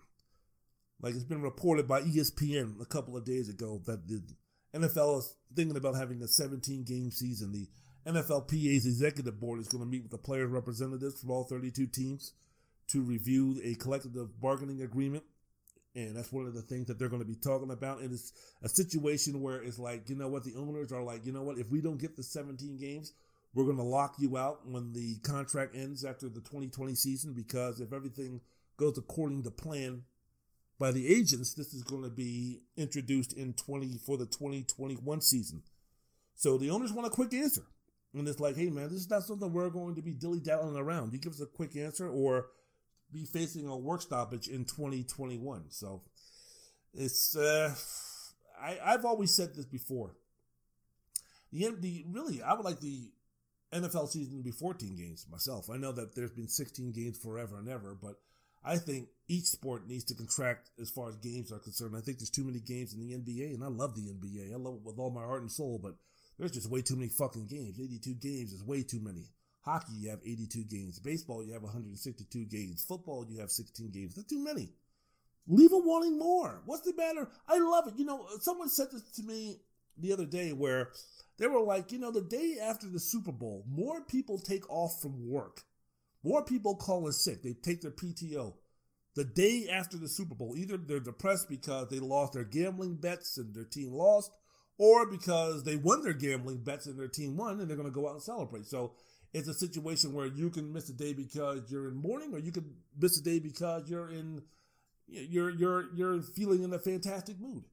But that's the great thing about the NFL. When the NFL, for me, I don't want to see any more football. I don't want to see football in February, in March. Now, the business side of the NFL, when we're talking about the draft and we're talking about free agency, those things, of course, I'm interested in. I'm interested to see if Drew Brees is going to come back or he's going to retire. I'm interested to see if Tom Brady is going to stay with the Patriots or go to another team. I'm interested to see if Phillip Rivers is going to try to do the same thing since the Chargers don't want him anymore. It's going to be interesting to see what's going to be happening with Dak Prescott, especially when he turned down a contract by the Cowboys in which he was going to be paid somewhere around $33 million. I'm interested to see what team is going to be interested in Jameis Winston. Those things, and teams that are restructuring and trying to get better, and who's going to be paying this and who's going to be going where. So that part of the NFL during the offseason, I enjoy, and I'm going to be talking about. I'm interested, but I don't want to see any football games. I don't want to see any. I just don't want to do it. So for me, I would love to see the NFL end I would love to see the NFL end near the end of January, like it used to. If the end of January marks the end of the football season, that would be fine with me. And we start this bad boy up again in September, fine with me. Always have them leaving, leave them wanting more. That's what I always say. You want people to be depressed when the football season's over. You want them to be yearning for more football, because guess what? In the time frame between the end of the season and the beginning of the season, man, you build up that excitement. You build up that anticipation. And believe you me, a couple of weeks heading up to the football season, both college and pros, those are some boring weekends, man. Those are some boring times. When you're talking about, because I don't watch preseason football games. I just don't. There's no interest from me at all. But when you're talking about a situation where, man, that you're 2 weeks away and 1 week away, and that Thursday when college football starts, it's like Christmas. It's like your birthday. It's like a New Year's Day. It's like a time for celebration. Because, again, the last 2 weeks before the season starts, you are just bored to tears on the weekend. You go on vacation, do things with your wife, do things with your husband, do things with your kids. Get all the honeydew stuff out of the way. Go ahead and take care of your chores. Because I know for me, once September starts, or once that Thursday night football game starts in college football, that's it. My Saturdays and Sundays are going to be occupied until February. So I've got September, October, November, December, January. So almost half the year. I can say that if you want to find me or you want to see what I'm doing on Saturdays and Sundays, you already know. I'm watching football, college and pro. So for me, February, March, April, May, June, July, it's just a chance for me just to recalibrate when it comes to my fandom for football. And for me, I'm lucky because for me, there is no dog days in the NBA. I love the NBA. So when the NBA has everything to itself because football is over, fine with me. I got an NBA game on. I don't need the league package. I wish I had it, but for a guy who has no life whatsoever, I would really have no life if I had the NBA package. But for me, you got NBA TV on Monday, you got the TNT games on Tuesday, you got the ESPN games on Wednesday, the TNT games on Thursday night, and then you got ESPN on Friday, and then you got NBA TV on Saturday, and you also got the Lakers playing on Sunday. And I've got the Lakers, I've got the Clippers that I can watch, so my plate is always full when it comes to watching NBA basketball. So for me, I translate very easily when it comes to my love for the NFL football. The Super Bowl is over. I go into the Super Bowl talking about, whew, thank goodness it's the last game, man, because I'm ready for this season to be over. But by the end of August, I'm begging for the football season to start. So for me, for those guys to be talking about 17 games and they're talking about, well, we'll just cut one of the exhibition games off and, more money.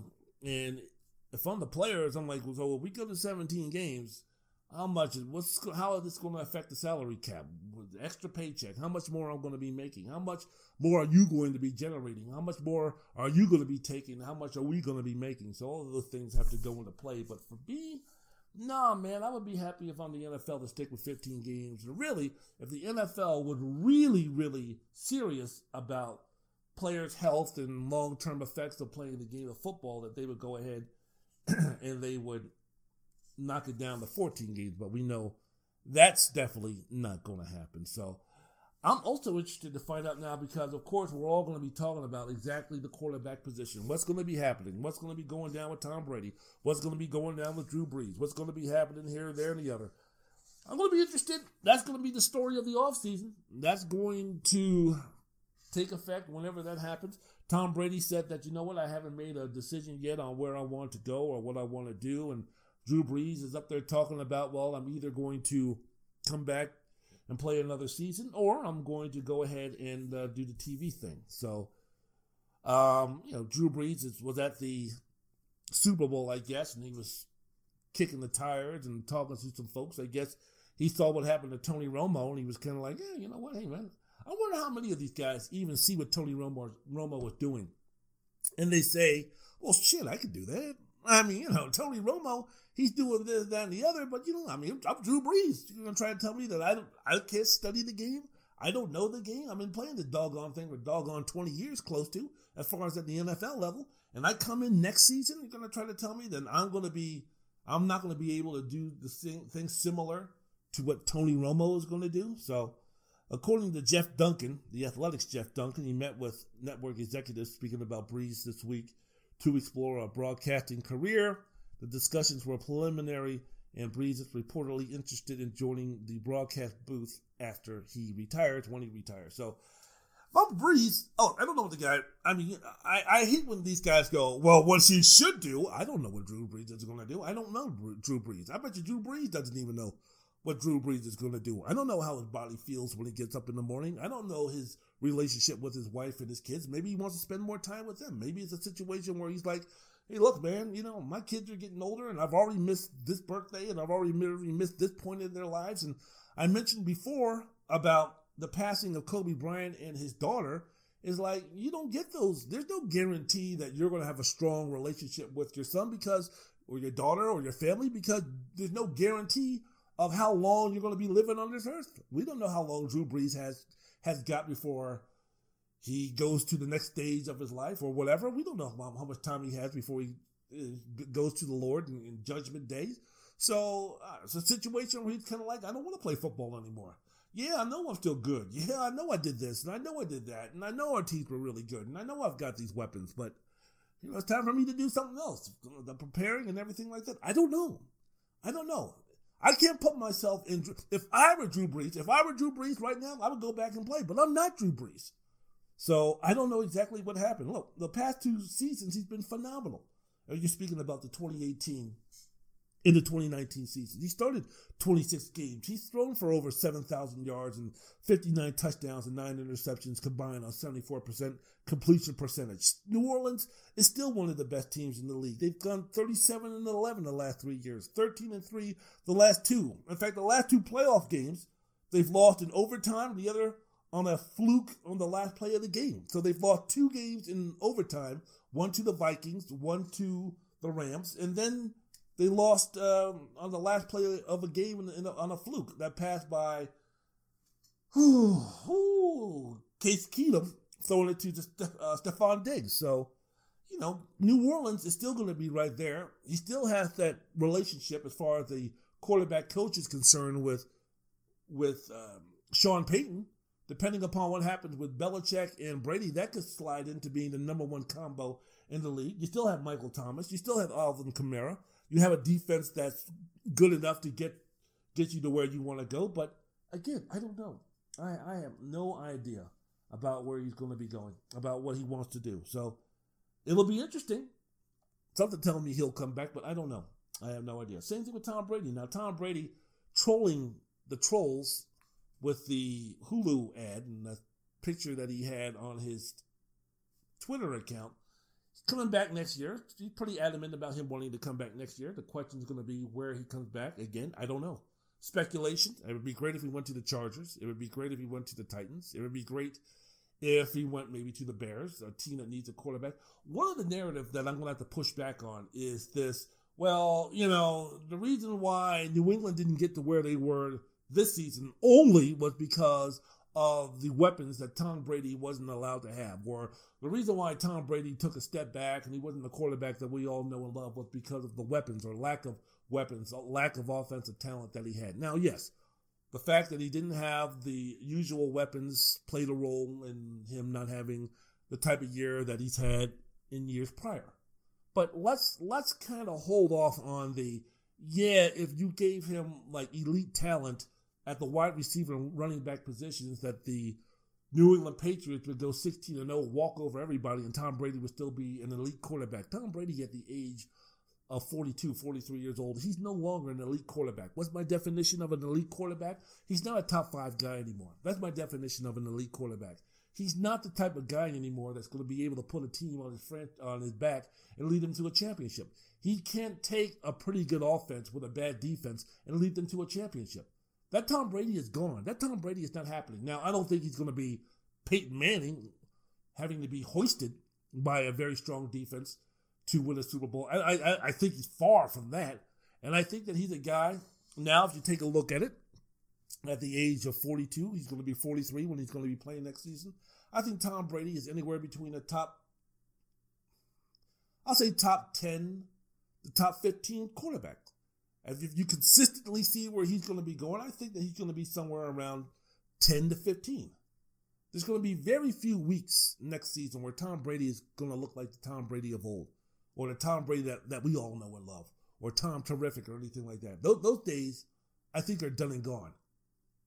But I think that he's going to be a guy that's going to be he's going to be in that same range, say, as Jimmy Garoppolo. Everybody's talking about they should. Not everybody, I'm sorry, but I saw this report talking about they need to get rid of Garoppolo and bring in Peyton and bring in Tom Brady. Really? What kind of an upgrade is that going to be? It's going to be some, but is it going to be enough to have them win a Super Bowl? You're really going to sacrifice and mortgage your future over that? But sign Brady to a 2-year deal with a opt-out after 1? I don't know. I don't know. One thing that I learned this when I saw Brett Favre play in his last 2 seasons with the Minnesota Vikings. I saw this with Kobe Bryant, his last couple of seasons with the Los Angeles Lakers.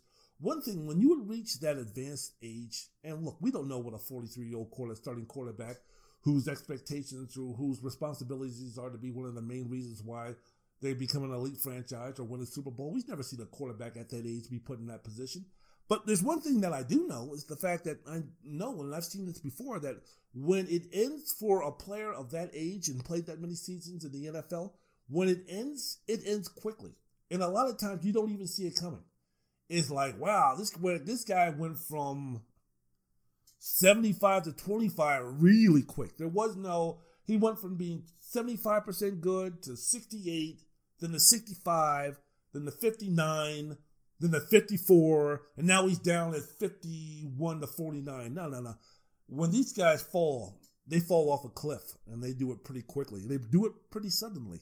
So there's no guarantee whether whoever Tom Brady plays for next season, whether it be New England or anybody else. We don't know. We don't know. And I think the foolishness of some people to say, well, all you needed to do was just put some B-level talent around him and Tom Brady can do the rest. I don't think that's the case anymore. And look, with the talent that they had, the Patriots still went, 13-3 or 12-4 or some nonsense like that. So this wasn't something where they finished the season 5 or 11-6 or 10 or anything like that. But a lot of that had to do with the defense. A lot of that had to do with the defense carrying the offense. And a lot of it had to do with Tom Brady just didn't have a good season. And by Tom Brady's standards. So I think we need to recalibrate and redefine what is the true definition of Tom Brady having a good season. Because the Tom Brady at 43 years old having a good season is a lot different than the Tom Brady of 34, 35, 30, 36, even 37. So we don't know. The best that we can get out of Tom Brady. Is it a situation where he goes to the Rams? Or he goes to the Chargers? Who knows? It'll be interesting to see what happens. 43 years old, moving forward. But that'll be down the line. And again, there's speculation. I am quite sure, maybe with the exception of the Kansas City Chiefs, I'm quite sure there's going to be a story or something or a rumor mill or chatter or something about Tom Brady being linked to almost every team in the league. I bet you. Oh, he was seen in Oakland. Well, he was at the UFC event, the Conor McGregor event. Oh, well, so obviously, maybe he's checking out the opportunity to play for the Raiders. You see him say hello to Mark Davis? Maybe there's something going on there. During the vacation, Tom Brady was spotted in Seattle. Well, maybe there's something where he wants to usurp Russell Wilson. I don't know. People can read into anything, They can read into anything. Who knows? Tom Brady was in Australia, and the most Australians who live in the United States live in Houston, Texas. Does that mean that Tom Brady, enough. So it'll be interesting. But the NFL offseason is now getting started. I'm excited for that. I'm relieved that my Sundays are free again to do whatever I want to do because the NFL season's over. But I'll be watching. What's going down with the NFL draft and what's going to be happening with Joe Burrow and what's going to be happening with Tua Tagovailoa and my Washington Snyder skins, my Washington Ron Rivera skins going out and getting themselves Chase Young. God, please don't fuck this up. Oh, I feel better because there's no more George Allen. But a lot of things going on in the offseason to keep us busy for all you football lovers. And on this podcast, Wendell's World in Sports with yours truly, Wendell Wallace, you will be getting my thoughts and opinions about those things.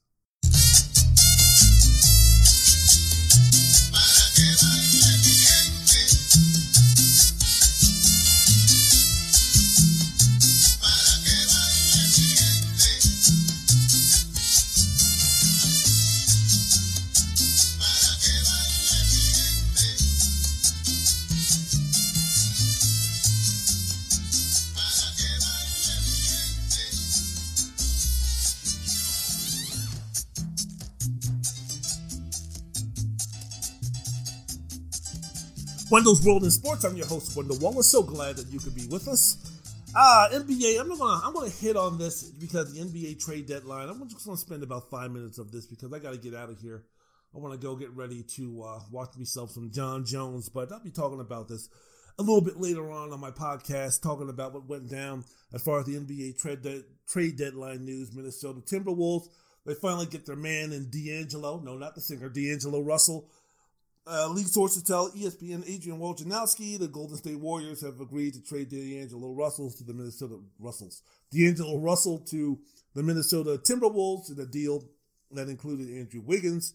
The Warriors will get a 2021 protected first-round draft pick and a 2022 second-round pick. We'll also send Jacob Evans and Omari Spellman to the Timberwolves. Andre Drummond going to Cleveland. Detroit's going to receive Brandon Knight, John Henson, and a second-round pick. Memphis finally traded Andre Iguodala to Miami. They also sent out Jay Crowder and Solomon Hill in the deal. Speaking about so Miami will send Justice Winslow, Deion Waiters, and James Johnson. No picks were involved in the deal. Also in the trade for the Timberwolves or with the Timberwolves and the Heat. They sent Gorgie Deng to Memphis in exchange for Johnson. The Clippers, the Knicks, the Wizards agreed on a three-team trade. It's going to send Marcus Morris Sr., Isaiah Thomas to the Clippers. The Clippers then released IT. That's Isaiah Thomas. Yeah. Jerome Robinson will join the Wizards, while the Knicks will receive Mo Harkless, the 2020 first-round draft pick, according to the sources.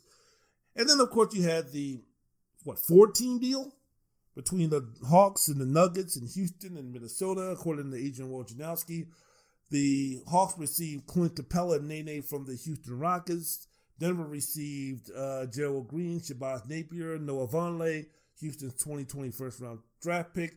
The Houston Rockets received Jordan Bell, Robert Covington, Golden State's 2024 second-round pick. Minnesota receives Malik Beasley, Juan Herman Gomez, Evan Turner, Jared Vanderbilt, Brooklyn's 2020 first-round pick. A lot of stuff there. A lot of stuff to repack. I saw them play on Thursday up in Mesquite in my hotel room. Saw the game between L.A. and Houston. Well, Russell Westbrook had 40-something points. Man, look how Russell Westbrook is trying to play like a miniature Giannis Antetokounmpo or a better version of Ben Simmons. No more three-pointers for that guy. He is putting his head down. He's trying to get to the rim, and he's doing it with some ferocity. I guess Oklahoma City is saying, you couldn't do that like years ago when you're jacking up 6 3-point shots a game and averaging only like 25%. But Westbrook played well in that game. That was a good game. I know people hate how Houston plays, but Robert Covington. So basically, Houston's just saying, fuck it. We're just going to go small. And I guess this is really the last hurrah for Mike D'Antoni and Daryl Morey. I mean, there's already enough.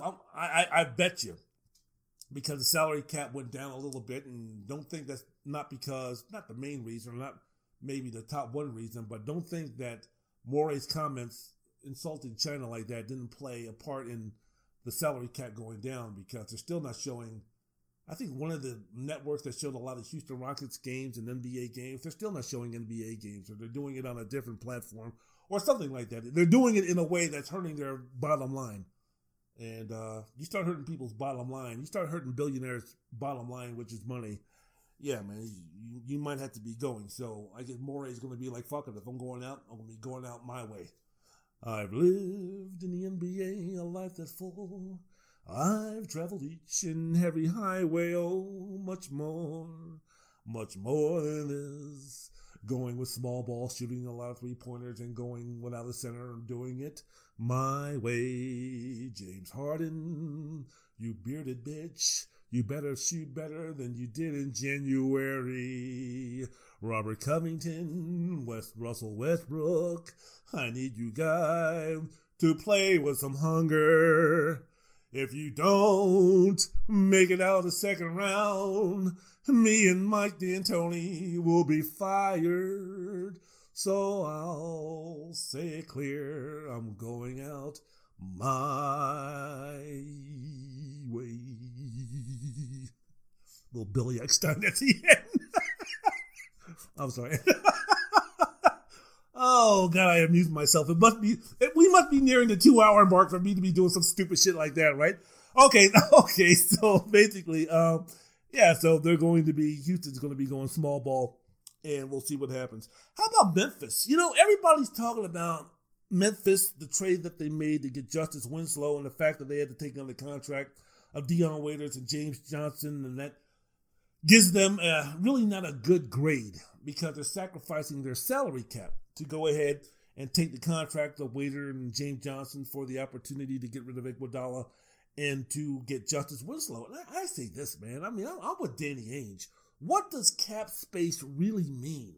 If you're the Lakers, if you're the Clippers, if you're a marquee team, I mean, if you had competent organization from the front and you had, with the New York Knicks or the Brooklyn Nets, okay, cap space means something. If you're Pat Riley and the Miami Heat, okay, cap space means something.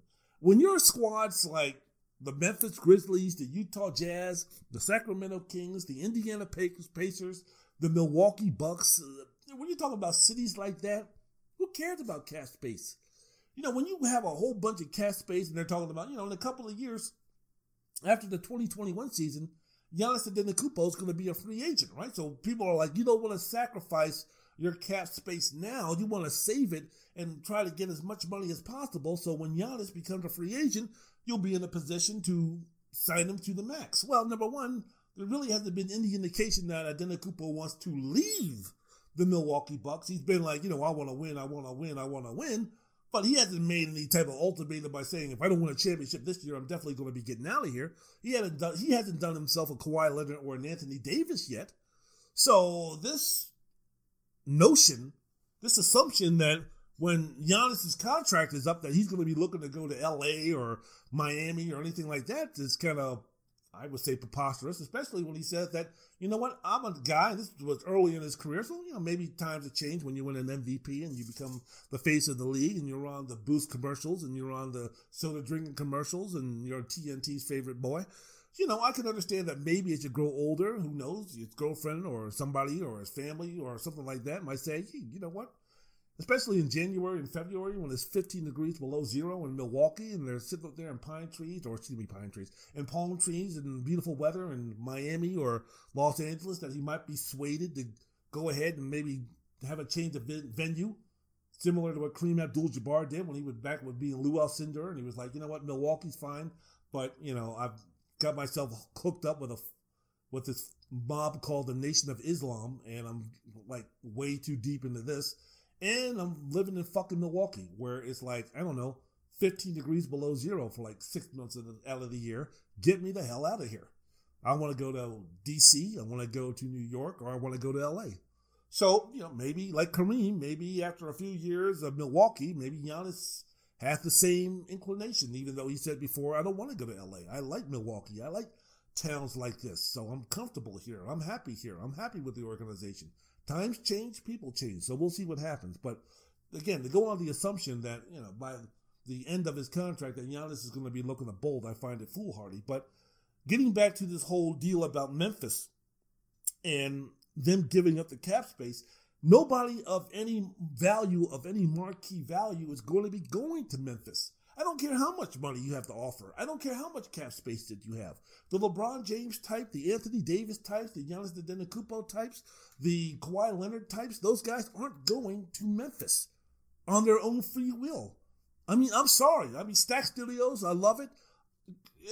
Wonderful. I'm quite sure the scenery out there is great. And when you're super rich, let me tell you something, man. When you're super rich and you got the type of money that a max player in the NBA is making, you can live anywhere. And it's going to be super nice because you'll have the biggest house. You can have yourself to get 5 or 6 cars. And if you need to import bitches over to be having fun with and all those type of things, you have the ability to do that. So I don't care if it's Sacramento or Indiana or wherever, man. If you're rich, any place is going to be nice. But would you rather be rich single in LA or would you rather be rich single in Milwaukee?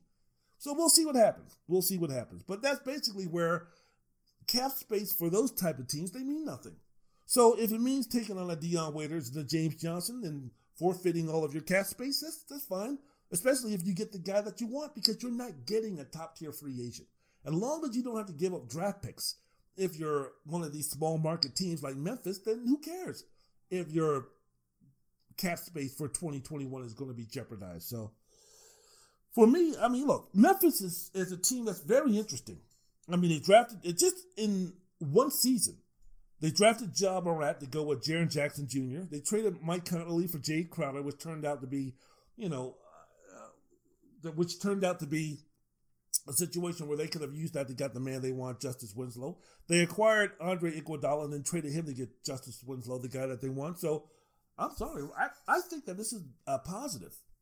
I think it's a real positive what the Memphis Grizzlies are doing. So, I don't understand that one. Golden State getting Andrew Wiggins. Man, I don't know. Man, I guess, I don't know when you think about that, because we talk about culture and the Golden State culture and New England Patriots culture and the New York Yankees culture, and you could fit a guy in there and he's going to be able to play a lot better and this, that, and the other. And look, who knows, man? The expectations now for Andrew Wiggins are so much different.